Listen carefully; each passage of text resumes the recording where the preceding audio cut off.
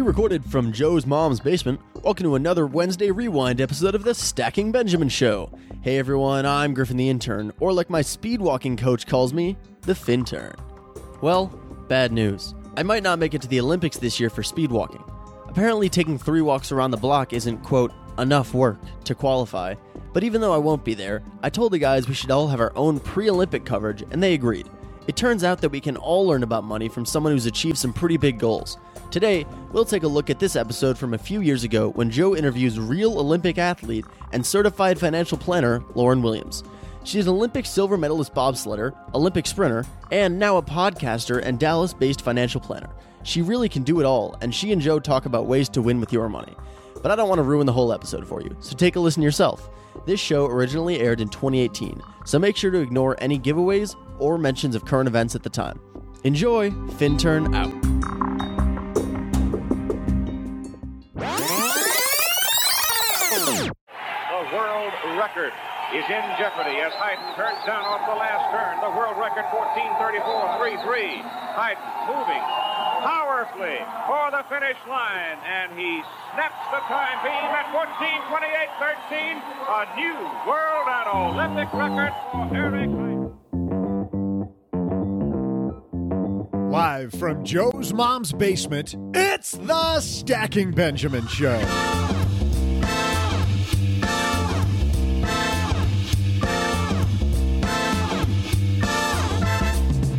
I'm Joe's mom's neighbor, Doug, and hey there, Winter Olympic fans. Imagine this. Most people don't know about my past life as a bobsledding champ. I'll take you down that memory lane in just a minute, but today we welcome Olympic silver medalist in the 2-women bobsleigh, as they call it, and host of the Worth Listening podcast, Lauren Williams. We also do what we always do here on the show, like throw out the Haven Lifeline, joke about OG's bad hair, or like what hair, and we're going to deliver some mind-bending trivia like a ninja. And now, 2 guys who couldn't even win the snow cone eating contest back in middle school, Joe and O-G.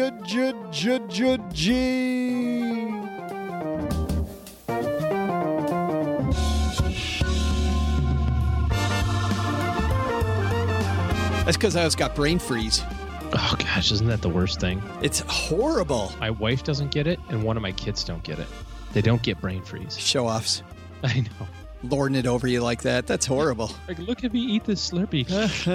Oh, in one sitting. Get partway through. You ever hear the Eddie Murphy bit about brain freeze?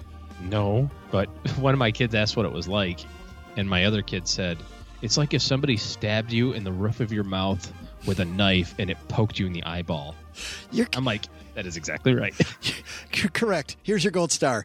Your kids are surprisingly succinct at explaining stuff like that. And accurate. Yeah. It's amazing.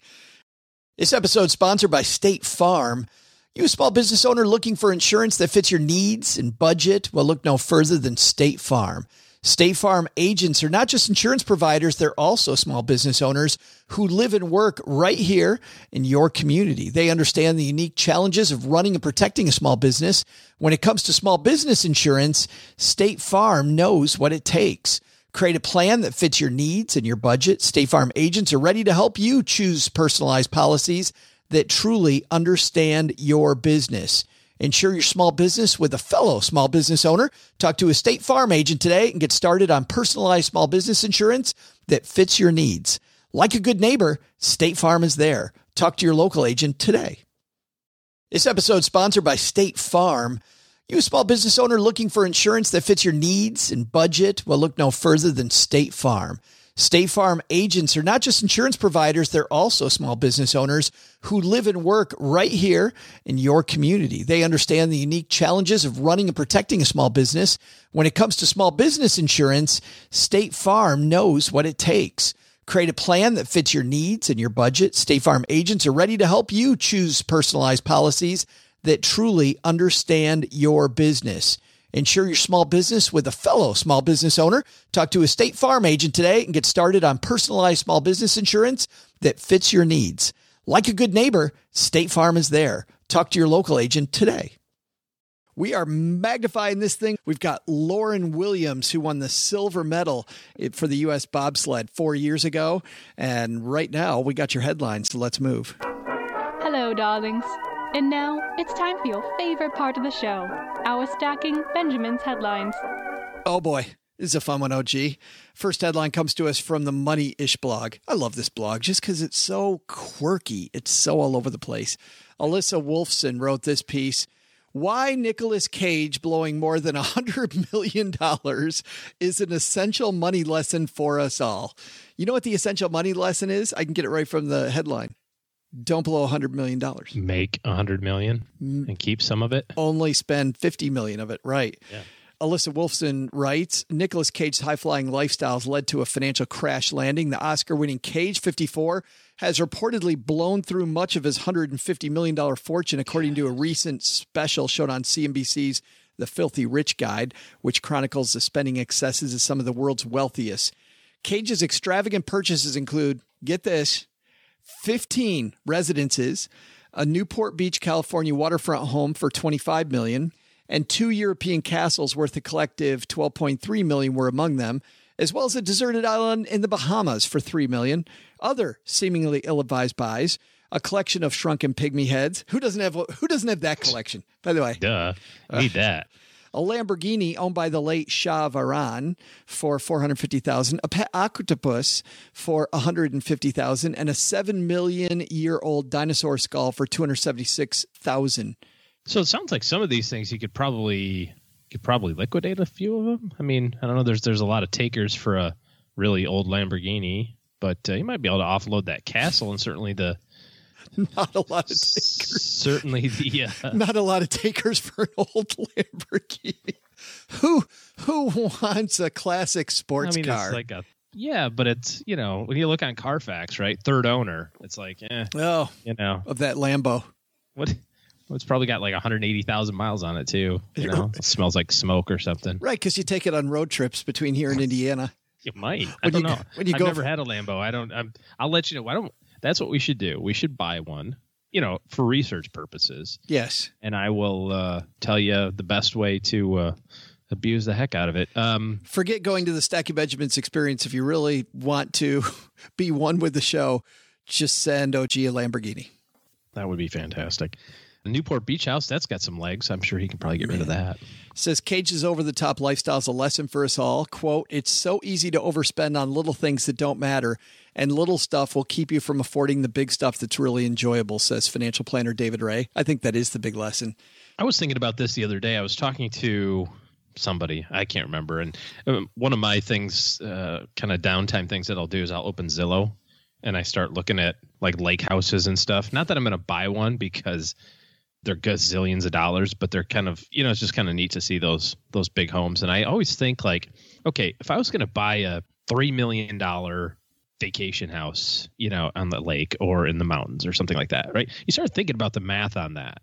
And you go, okay, well, I got to put $1 million down, right? Like 30%. And then my payment's going to be $20,000 a month, maybe something like that. I don't know. I mean, how many vacations can you go on with $1 million? Like if you go, we can do one of two things, sweetheart.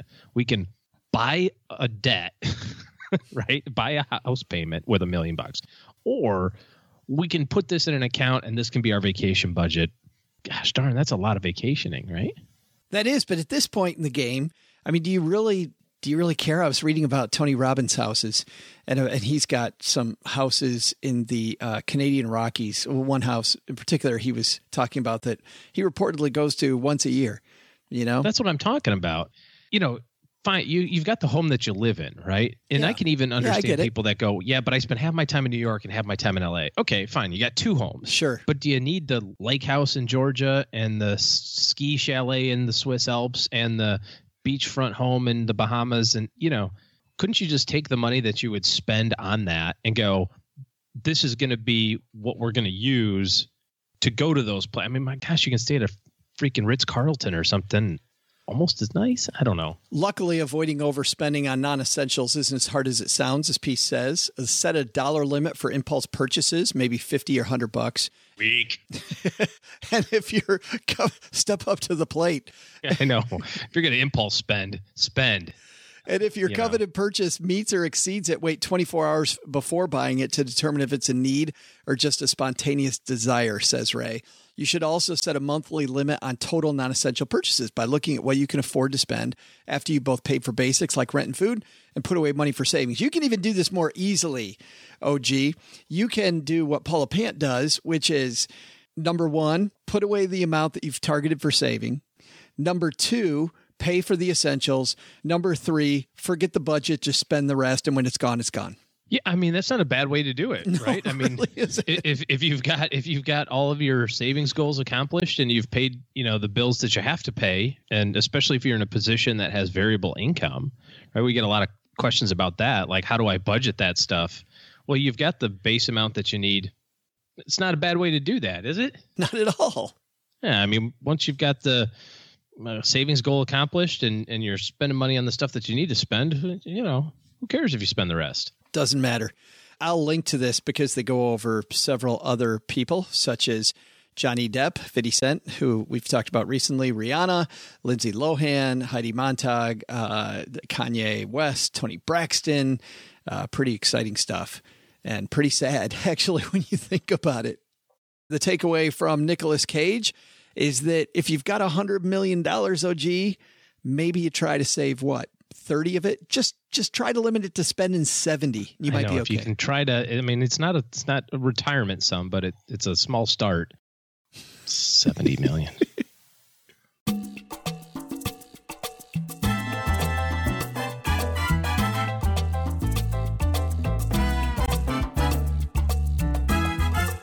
Lauren Williams is the host of the Worth Listening podcast, where she discusses meaningful money memoirs of millennials and professional athletes. She herself, big-time athlete, OG.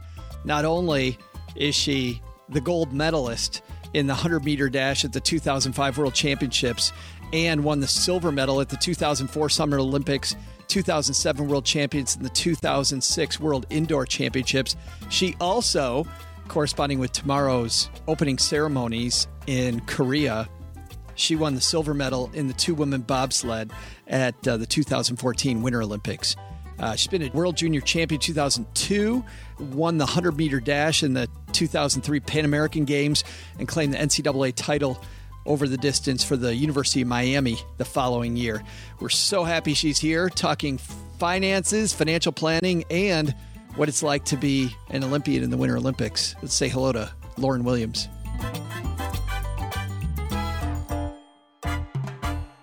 How are you? I am doing wonderful. Excited about the opening ceremonies. I know. So do this for me. You're the only person I know, frankly, who's been through this, and only the second Olympian we've had on the show. Tomorrow night, from your point of view, walk me through what it's like waiting and then walking out during the ceremony. It's really amazing, especially for the Winter Olympics, because it's a much more intimate environment. You get to walk underneath the stadium, talk to all the athletes for a short little period, and you watch the actual opening ceremony. How much earlier are you there before the ceremony starts? Are you waiting back there like 2 hours, 3 hours, or are you there 10 minutes, 15 minutes, what? It depends on logistics. So some athlete villages are walking distance from where the opening ceremonies will be, and others are far, far away, and you have to arrive up to 12 hours in advance to kind of work through all the logistics. So summer, a lot more goes into it, whereas winter, it's a lot more intimate, not a lot easier process, a lot fewer athletes, and like I said, we get to watch the opening ceremonies. It sounds like you're saying that that the Winter Olympics, for you, from an athlete's point of view, is more fun. The opening ceremonies aspect, definitely more fun. I think a lot of people watch on television, they say, oh my goodness, it's so amazing. Was it so amazing? There is this amazing moment when you walk into the stadium and everyone's cheering and you realize this is your moment and that you're here and you're going to compete soon, no matter which games you're in. But for winter, being able to sit and participate and see the show, then you can come home and say, yeah, it was amazing. We're going to get into this later about being initially a track athlete and transitioning over to the bobsled, because that has a lot to do with financial planning. You've put it into a blog post that we'll link to on our show notes at stackingbenjamins.com. But I'm sure when you're not thinking at all about TV cameras or anything when you're up on the top of that mountain getting ready for the bobsled, what's going on in your head when you're standing up there for the 2-woman bobsleigh getting ready to go? Someone else is counting on me. Have I done everything I can possibly do to prepare for this? Yes. And even if you haven't, you better tell yourself, yes, you're at the Olympics, dagnabbit. So really just not letting my partner down in that moment is the thing, is channeling my energy so that I can do a good job for myself, but more so for her. I love that your energy is on somebody else. I mean, that to me, it builds pressure, but it also takes some pressure off, that it's not about me, it's about the team. Yeah, it's really cool to not have to think about yourself. You know, sometimes you get so inwardly focused that you get off track, and being able to think of someone else and what this moment will mean to them is a really important part of the process. And then running on ice versus running on a track, how is that different? Do you have spikes on or some type of big metal cleats, I think? Yes, they're like little needles, actually. Track spikes are like bigger. They kind of look pyramid-ish, whereas these are like little needles, like you will bleed if you spike yourself with the ice spikes. But it's not so different. You seem like you have to get over the initial being scared of running on ice, but once you get on the ice, you get good grip with the shoes that we have. But you see on these shows about the Olympics, like, you know, the Germans are being mean, the different countries are all cutthroat. Is it really like that, or are you just kind of focused on you? You are definitely just focused on you, the task that you're there to complete. And like I said, keeping positive energy around your team. One of the cool things about the games is really being able to socialize with people from all over the world and learn about different cultures, etc. But the drama is something, that has to be played up for TV. They got to find one thing and then they got to blow it out of proportion. Right, of course. We're not experiencing that. All right. So you're running. You're throwing yourself into the back of the bobsleigh, whatever they want to call it. And on TV, I see you put your head down. Tell me the feeling going down the hill. Initially, the first time you ever get in a bobsled, it's like being kicked off a cliff in a washing machine. That's bobsled. It gets a little bit better. So you're saying it's beating the hell out of you, I think is what you're saying. That is what I'm saying. It is really, really rough. And you feel like you crash all the time because you, like I said, you're trusting someone else. You have no sunroof. You have no roof, period. No seatbelt. And you're trusting someone else to not tip you over. So you're like, did I crash? I don't know. Maybe I crashed. Feels like we crashed. We hit something. Oh God, maybe we're crashing. That anxiety never goes away. What does help though is learning the track that you're on and being able to count those different curves and understand where you are on the track to help you relax in the sled. So you and your partner go through all kinds of, I guess, what is it, memorizing the track? And what do you do? Count to 3 or 4, or she starts to lean and you lean too because you know where you're at? The leaning is all a myth. You don't lean. In Cool Runnings, that head is always going like left, right, left, right. That's not a real thing in bobsled.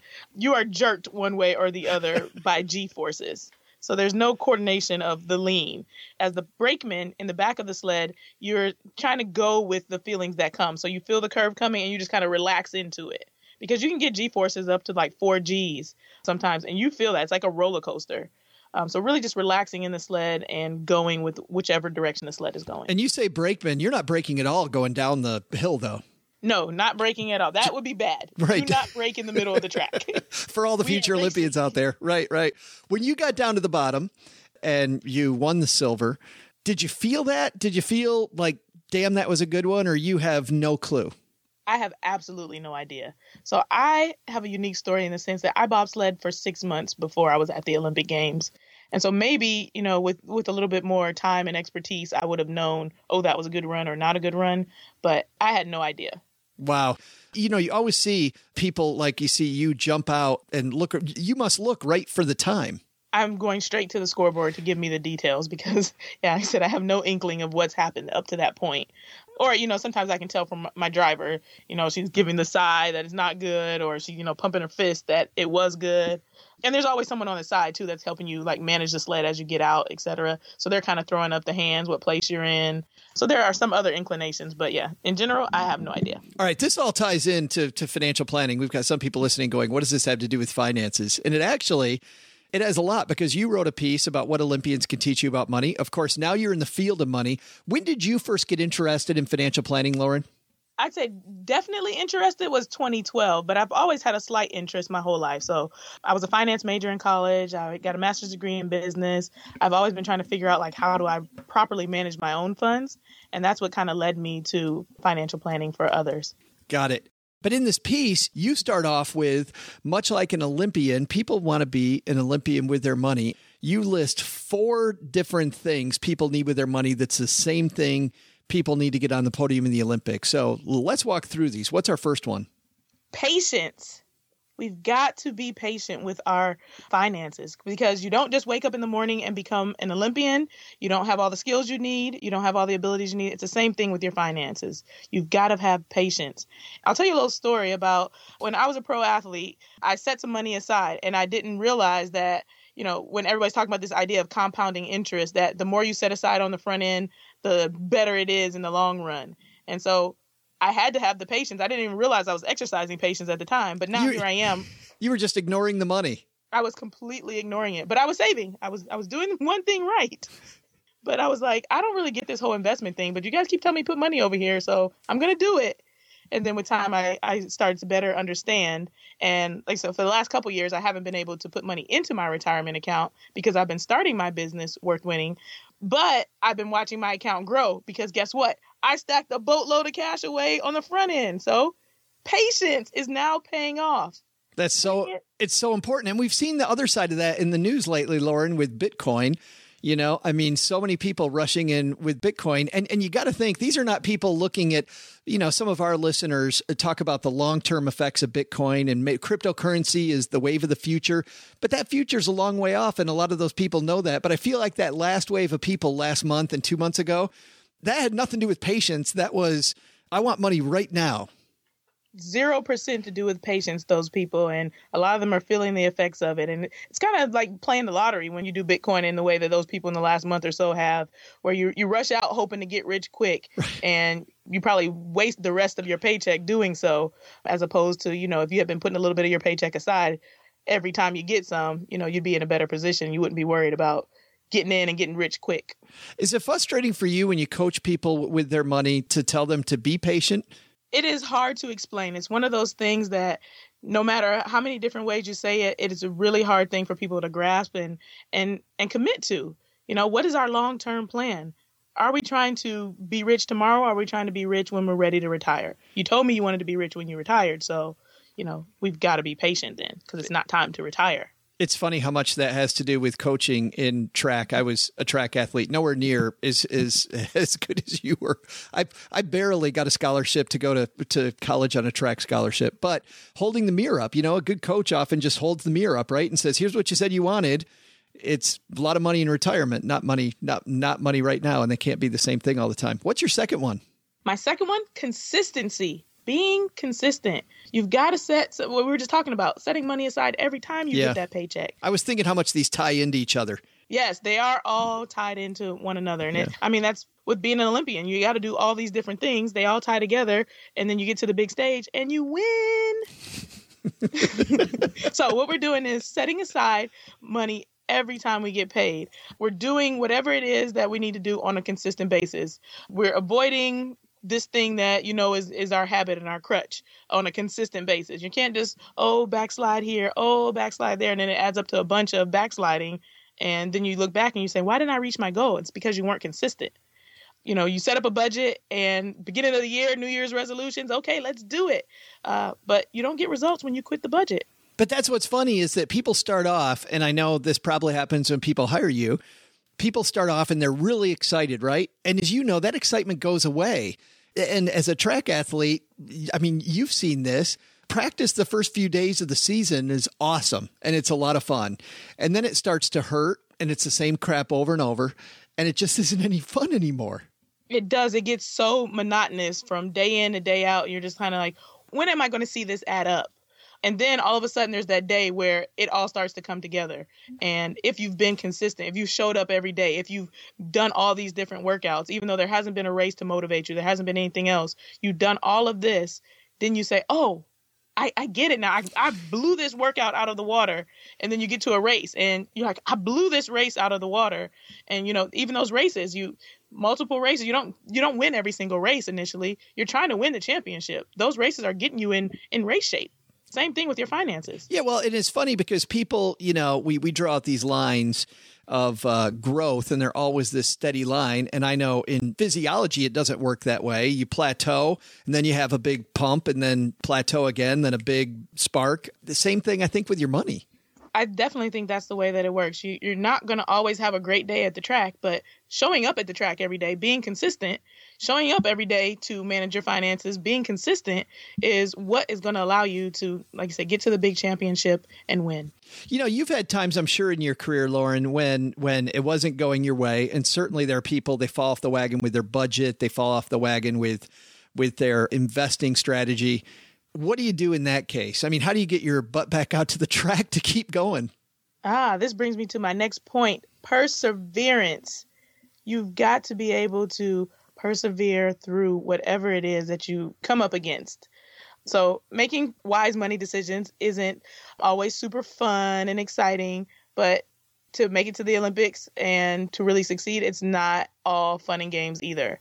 And so as an example, 2004, I was part of a botched handoff and a relay. Ugh. In 2008, we turned around and did the exact same thing. And so I started to feel like it was personally my fault. There were a lot of different things at play where those botched handoffs were. But we're on the Olympic stage. The world is counting on us. And we could have easily been world record team, not just a winning team, but broken a world record. And here we are walking to the finish line. So in 2012, I decided I'm going to be here. I'm going to do everything I can to help this team have the proper chemistry that they need to succeed. And I wasn't the one that ran in the final, but I did help the team understand, hey, we've got to get here. We've got to perform. And I kept going after 2 terrible losses. I could have got to the 2012 games and said, forget about it, guys. I messed up the last 2. You just have at it. But no, you got to persevere. I'm now in my 3rd Olympic Games, and this is my opportunity to do it. Well, and how exciting is that, by the way, to turn that around? It was so amazing to be able to turn that around and to really stick it out and have the confidence to say, I am capable of doing this. I can get this stick around the track. And, I ran the anchor leg in the preliminary round, and that's where we were out the first 2 times. We never got to the finals because the preliminary round didn't go well. So to bring it home was like this really, really sweet moment where people were like, oh, you're not competing tomorrow, but you're excited about today. And I'm like, yeah, I'm super excited. My team is doing what they need to do. Mistakes are not what break you. It's not being willing to deal with the mistake, move forward from that mistake, and really persevere through it. That is the thing that makes money decisions and other decisions catastrophic. It's funny, as you're talking, I think about wins in my life, and I think about when I won the first time. That was pretty sweet. That was awesome. But when I won after I lost was way more sweet, right? Yes. Winning where I hadn't won before and knowing that I'd climb that hill was a huge, huge euphoria.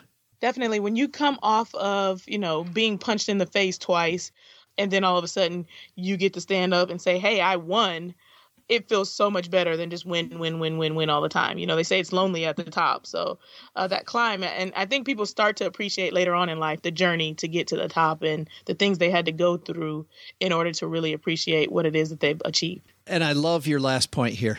Last but not least, adaptability. You've got to be ready to adapt. You can pivot. What did I do? I was a track and field athlete. I started to get fat, just to be frank.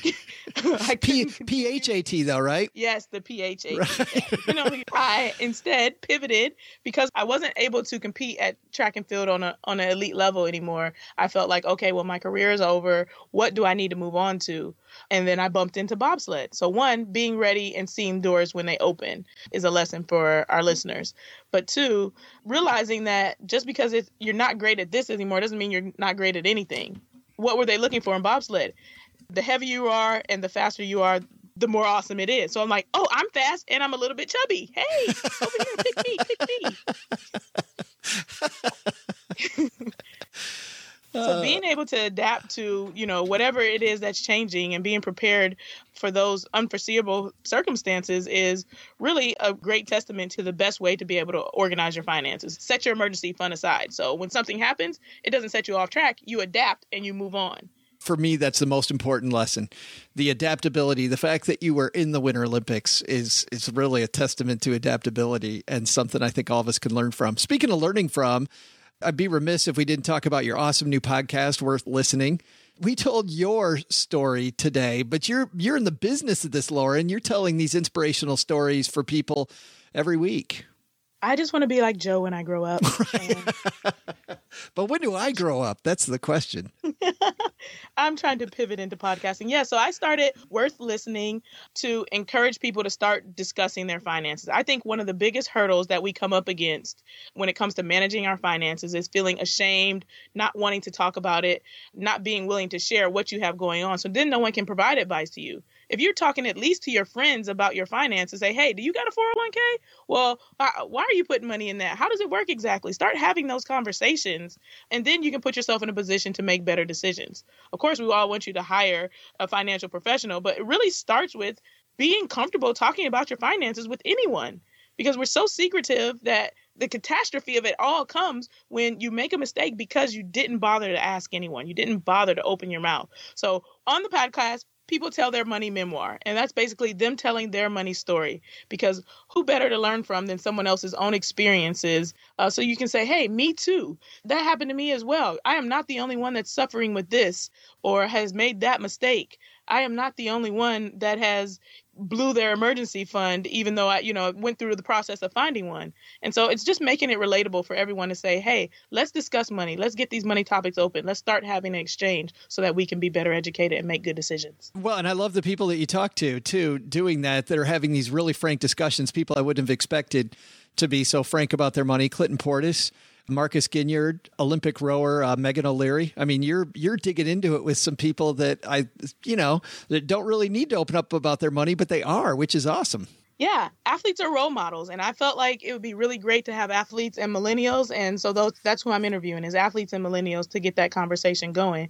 But you're right. There's some people that made some really huge mistakes, and, it could be embarrassing to talk about that. But Clinton Portis was nice enough to share that with people so that someone else doesn't end up in the same position. How can we learn if we don't learn from someone else's mistakes? And if no one is willing to talk about their mistakes, then there's no way to learn. The podcast is Worth Listening. Your blog is, and where your practice is located is worthwinning.com, worth-winning.com. We'll link to both of those in our show notes at stackingbenjamins.com. Thanks a ton for hanging out with us, Lauren. And I'll be thinking of you tomorrow night as I'm watching all those athletes come out of the tunnel.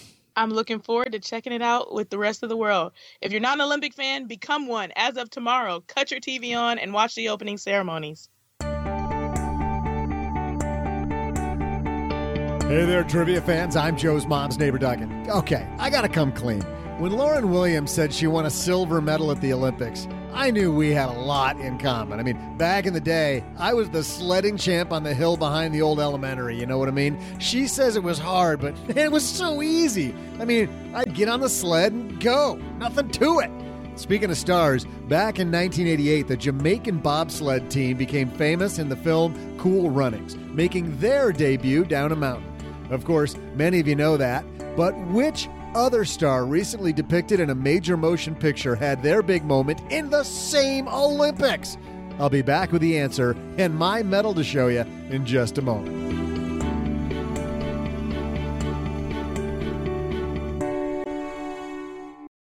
Well, when I think about Navy Federal, I think about the veterans that have done so much for our country. And I also think about some of our active service members. I want to say a special shout out to my nephews, Colin and Nathan, who are both in the Navy. Colin is stationed outside Seattle, Washington on a submarine, and my nephew, Nathan, is in South Africa as an air traffic controller. And in Military Appreciation Month, Navy Federal Credit Union wants you also to celebrate members, many of whom go above and beyond. Navy Federal offers member-only exclusive rates, discounts, and tools to empower their members and help them reach their goals. It's all branches of the military. Veterans, DoD employees, and their family are eligible for Navy Federal membership. They offer 24/7 help from their U.S.-based member service. Visit NavyFederal.org/celebrate to see all of their Military Appreciation Month offers and other Navy Federal offers. Navy Federal is insured by NCUA, equal housing lender. Well, if you're new to Stacking Benjamins, you may not know that I've tried out a lot of personal finance apps. I like to be a guinea pig and try out all these things. So I know what I'm talking about when it comes to what's helpful and what isn't helpful. And the app that I've used the longest has been Monarch Money.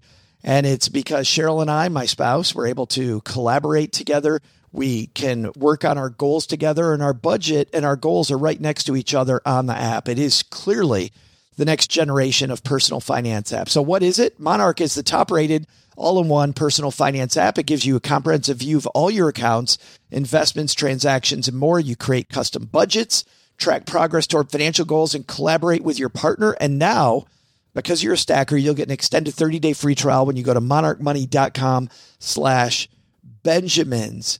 I love the fact that we get to collaborate. I love the fact that it's customizable.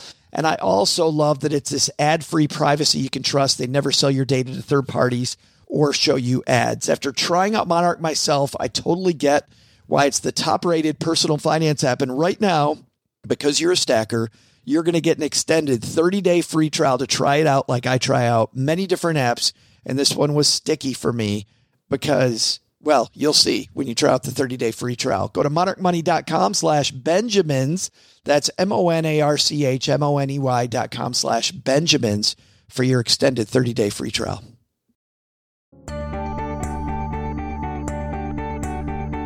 Hey there, money fans. I'm Joe's mom's neighbor, Doug. How about this news? I just looked for my downhill sledding gold medal and only now realized it's some gold foil wrapping paper around an old candle lid. Huh. No wonder Scott Church had such a smile on his face when he put it around my neck back in, we'll just forget what year it was. Anyways, let's get on to the year of your trivia question, which was 1988. That was the year the Jamaican bobsled team famously competed as depicted in the movie Cool Runnings. What other star had their exploits in those same games chronicled in a major motion picture? The answer? If you said ski jumper Michael Edwards, a.k.a. Eddie the Eagle, you flew to the right answer. And extra points if you knew his name was Michael Edwards. If not, you crash-landed down the mountain and will have to rewind this episode to the beginning of the trivia so that when your friends are around, you can at least pretend you knew.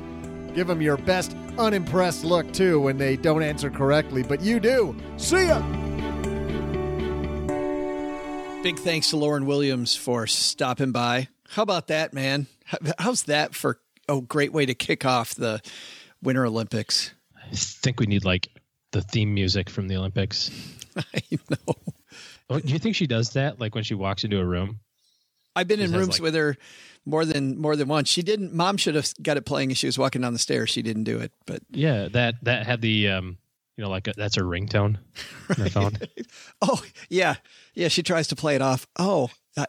Sorry guys, I got to take this call. Just like really slowly reaching for the phone so she can get the whole like. Right, and as she reaches into her bag, she accidentally pulls out the medal first, and that's not my phone. Geez, I'm sorry. How'd that get in there? I usually don't take this one with me. I usually take the other three. I can't believe that got in the way.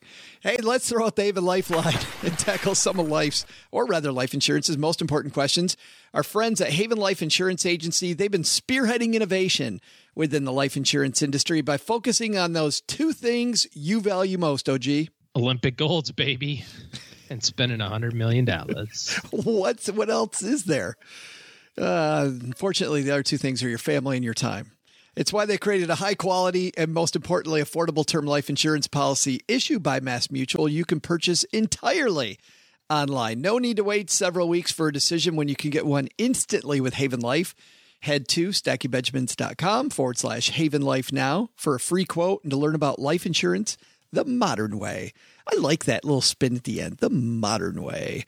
Like the rest of the ways are so unmodern, aren't they? Actually, they are. If you've shopped for life insurance recently, they're not very modern. They totally are. A guy who's totally modern is our new friend, Johnny. Say hi, Johnny. Hi, Joe and OG. And Doug, I guess. Quick one for you. I was just hired as an adjunct professor at a community college, and they're offering me a pension. Can you believe it? I had no idea pensions were still offered. My question is around what to do with my previous 401k. They say I can roll it into the pension, and upon turning 55, they are offering me a guaranteed lifetime payout of 4.25%. which is slightly higher than I was even expecting to get once I retire, since I'm accounting for a 7% gain on average and then minus 3% for inflation. I'm 27 years old and have about $10K sitting in my pre-tax account. Is there any reason why I shouldn't roll my 401k into my new pension plan? Thanks for nothing. Thanks for the question, Johnny. And roll that baby into his pension, OG? Oh, God, no. Not in a million years.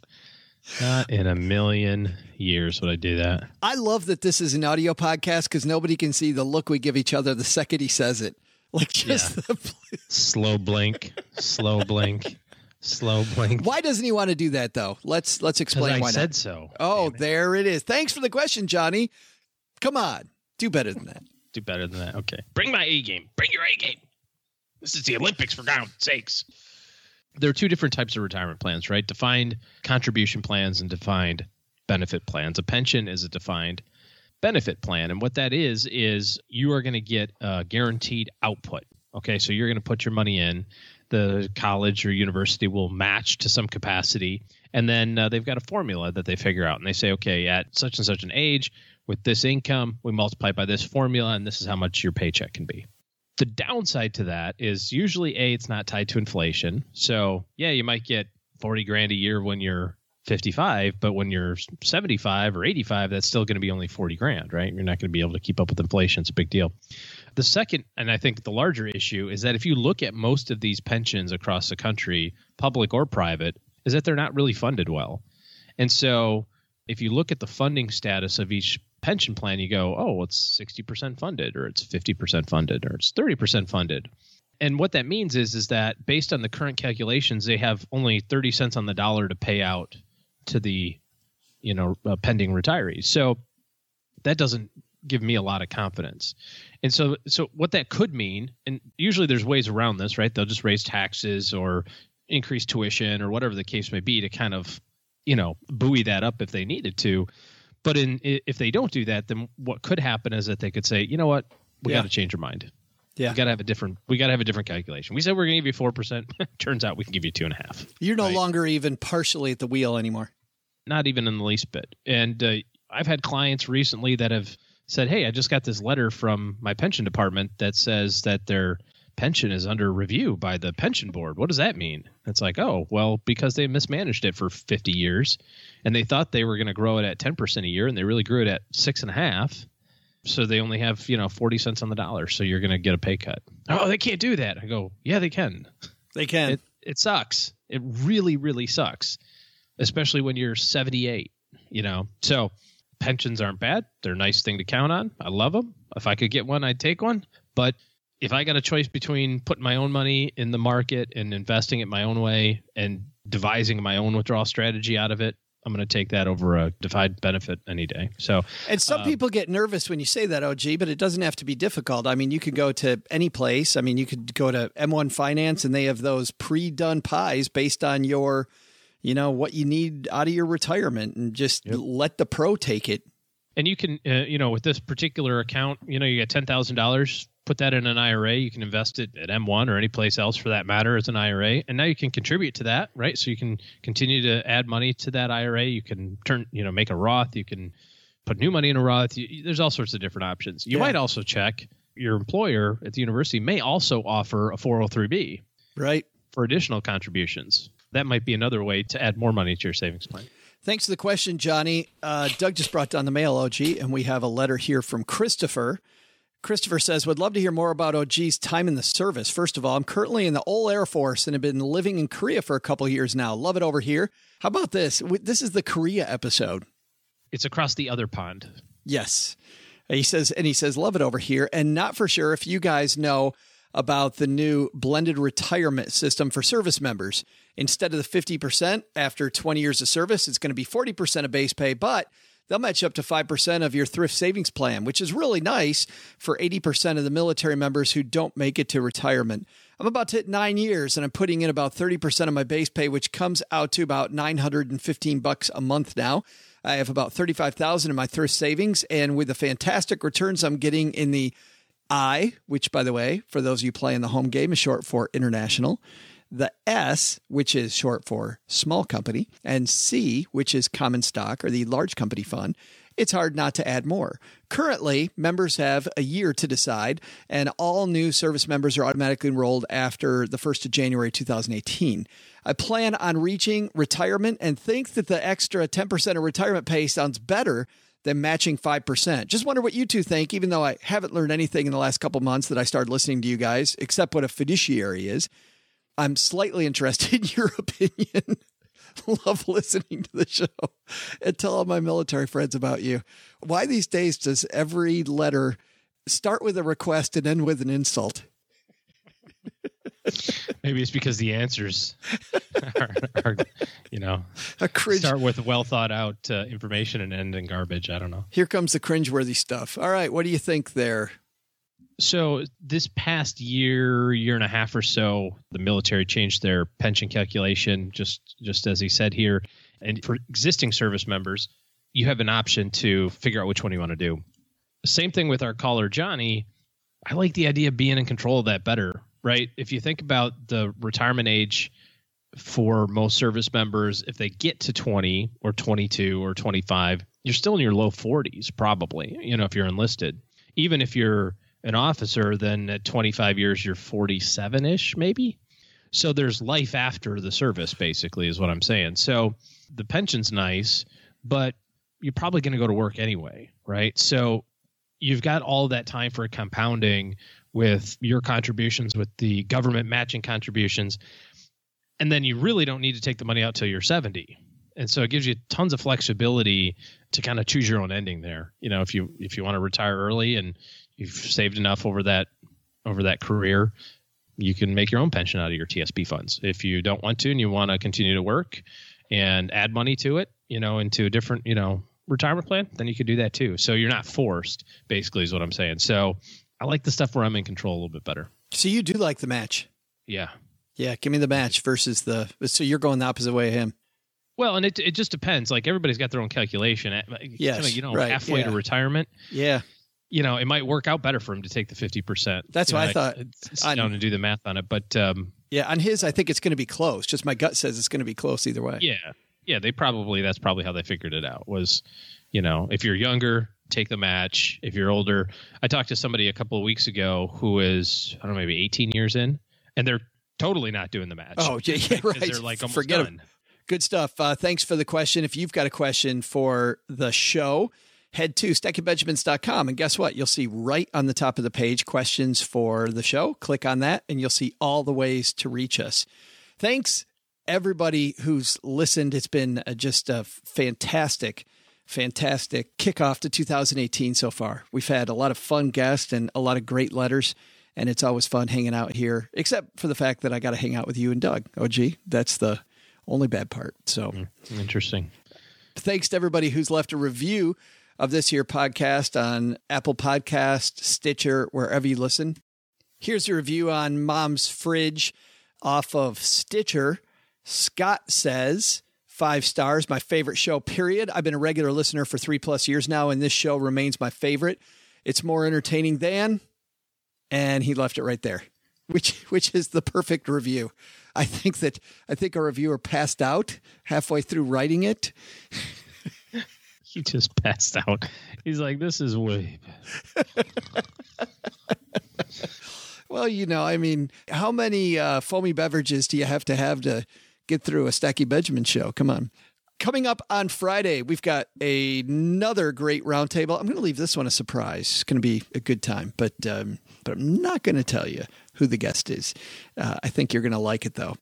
If you say so. And finally, if you're looking for good financial help in your corner, OG is taking clients. Head to stackingbenjamins.com/letter to see his calendar and schedule a time when you can talk to him more about what that would take to get him in your corner. All right, that's going to do it for today. Go stack some Benjamins, everybody. Doug, what should we have learned?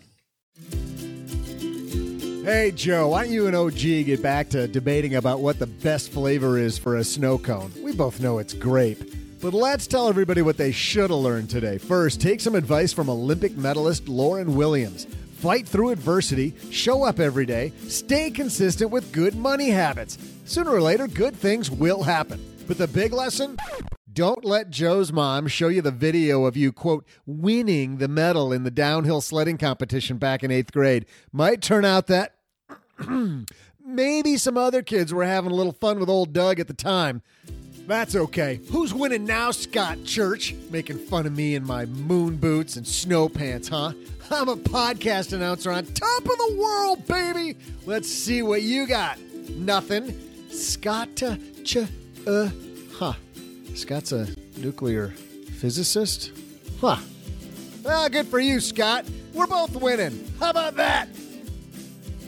Thanks to Lauren Williams for stopping by. Isn't she amazing? You'll find her podcast, Worth Listening, wherever you listen to this show. Speaking of Winter Olympics, big thanks to Emilio Estevez for teaching me everything I know about hockey. I still can't believe he didn't win the Oscar for that Mighty Ducks movie. That was amazing. I laughed, I cried. You're amazing, Emilio. This show was created by Joe Saul-Sehy, produced by Richie Rutter-Reese, and engineered by the amazing Steve Stewart.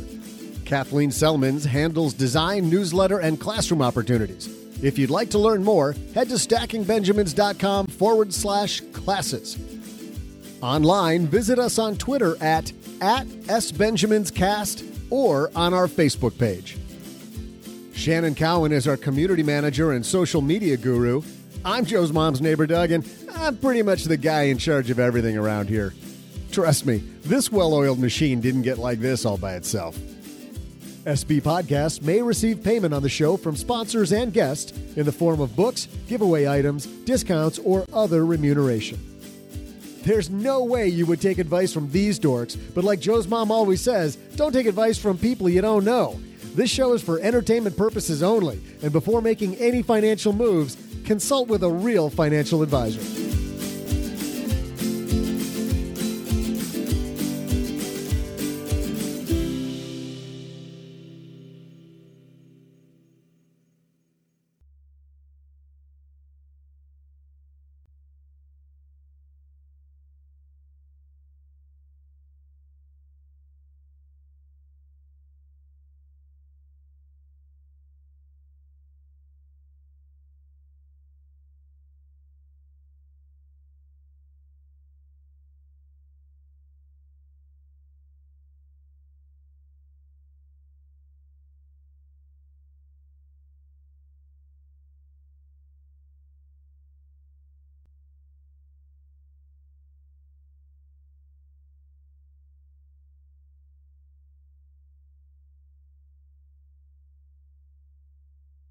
You saw a film.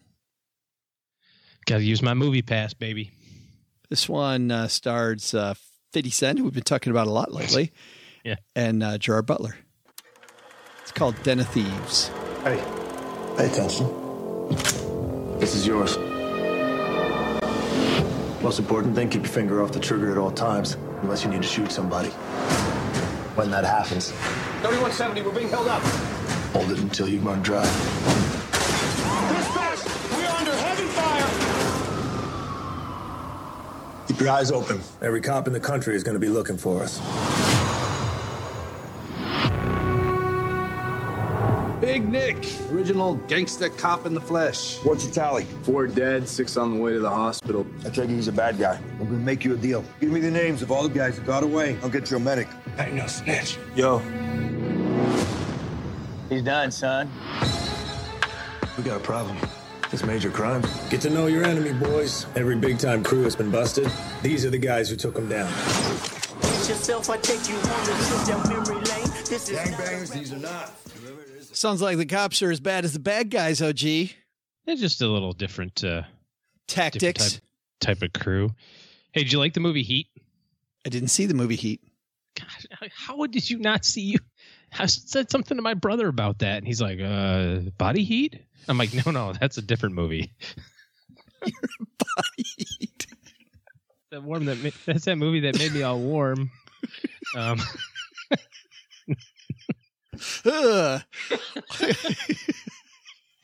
It's like a double entendre right there. It's so bad. Anyway, you never saw the movie Heat. Al Pacino, Val Kilmer. You know, it's funny. I did, but it was, Niro. Man, what year was that? That was a long time ago. Came out in 95. Mm-hmm. Yes. Okay. I saw it right after it came out. Don't remember anything about it. Bad Cops. Yeah. It wasn't about bad cops. I Well, then I don't remember it. Yeah. Okay. So this is kind of like Heat 2.0, but it's got a twist on it. And so I was kind of like what I think you're thinking about this movie, which is, oh my God, I can't believe there's a movie about a bank robbery. Wow. Crazy. Who would have thunk it? Oh, and it's got a lot of guns in it and shooting and explosions. It's not as much that as it is just an interesting movie, because I don't want to give too much away, because it doesn't go the way you think it should go, right? It's not bad guys, good guys, movie over, right? Certainly the shoot 'em up stuff is kind of cool. I like that anyway, but it's interesting. This is definitely a matinee movie to see. If you can get it for $5, that's a good price to pay. If you wait for it to come out on Netflix in a week and a half, that's also a fine time to watch it. It's not a bad movie. I would not have seen it if I didn't have the movie pass, right? Like I wouldn't have just gone, hey, let's go spend $12 on this. Yeah, movie. right. Because I'm thinking of it like you are. Like I'm not going to waste $12 on this movie. I'll wait for it to come out on Netflix or Hulu or something. Yeah, I wasn't even going to waste my movie pass on it. It's good. I liked it, and since I kind of went for free, kind of sorta for a reduced rate. Yeah, except I've gone to like 6 movies this month. So that's what I'm saying. A reduced rate. I mean, you went for $2. Yeah, exactly. Then I totally was happy to see it. I saw Gerard Butler. I'm like, that's all I need to see. Like there it is. Gerard Butler in a movie, clearly a hit. He's done some good movies. Yeah, 300 was pretty good. Yeah, 300 was really good. 300 was fantastic. Name a second one. I kind of liked that one where he did the stuff. Oh, probably one of my favorite movies of all time, The Bounty Hunter. I'm just kidding. Law Abiding Citizen. I haven't seen that one either. You haven't seen Law Abiding Citizen? No. That movie was probably one of my favorite movies. So that is a definite Netflixer. You're not going to not like that movie. I got to change the topic a little bit here because we're running out of time. But I like Gerard Butler's topic. I never did specifically say thanks to everybody who came out in Seattle. It was funny. I RSVP'd for 10 people. We had 20 people. And the server kept coming back to me going, how many people are coming? And I kept saying, I don't know. Yeah. I have no idea. But it was a great time. Thanks everybody who came to hang out with us, and love meeting friends of the show. But Frank, who's been a longtime friend of the show, and actually he sponsored our old Green Room podcast when that podcast was a thing. He has started making, with his new company, check these out, OG, sleeves of survival pucks. And so they look like a little puck, and they're full of these essentials. You can keep it in your car or whatever. It's pretty neat. I think he just started making these. In fact, I didn't even ask him where he makes them, but check this out. So this one, Survival Puck First Aid, and you open it up, and it's a little tiny first aid kit. Inside of it. And then this one is Essentials, and you open it up, and there's a bullets and MREs. Swiss Army knife, a whistle, a light, wicks to burn stuff. Anyway, there's fire, first aid, light, water, medicine. Really, really neat stuff. I gotta ask. Cool. I gotta ask Frank how people get these, and let them know, because Frank's been a friend of the show for a long time. So really cool stuff. But that was neat. Great seeing everybody. Sorry to hear that Ryan, who stayed late. Ryan stayed late, said goodbye to him last. And Ryan told me that he got a parking ticket because he stayed so long. That's how fun it was. When you stay long enough to get parking tickets, we had a good time. Actually, it was supposed to be 6 to 8, and I believe that that we left about 20 after 10. So I was going to say, according to the American Express bill that you brought home with you. Bam. Everybody cleaned up. Nice work. Yeah. So New York, unfortunately, is off. I just found out the event that I was going to be speaking at is done. We'll hope to get there soon. Philadelphia in June is on. We'll be coming there. I'm going to see if we can do something in the Las Vegas area. I'll tell you what, if you're in the Las Vegas area, let me know. And we'll see if we can do a meetup while we're in Vegas for lunch or dinner while we're there in the middle of March. And then hope to, this time in Orlando, I'm not going to have time, but in the fall when I'm back in Orlando, we'll do an Orlando meetup. So good stuff. All right, guys. Thanks again. And we'll see you on Friday.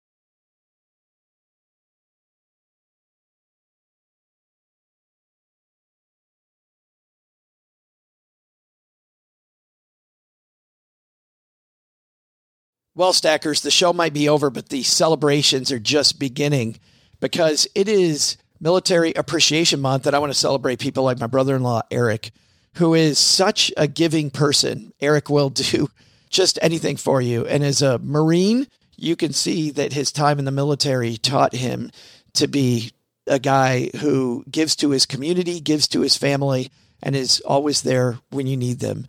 This Military Appreciation Month, Navy Federal Credit Union wants to celebrate members like Eric who go above and beyond.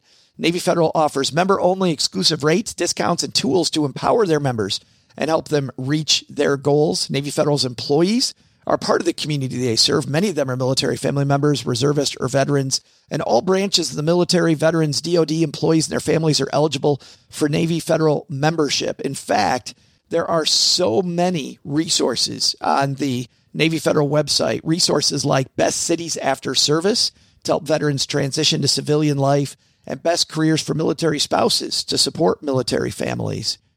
Visit NavyFederal.org/celebrate, and you'll see all of their Military Appreciation Month offers and other Navy Federal offers. Navy Federal is insured by NCUA, Equal Housing Lender.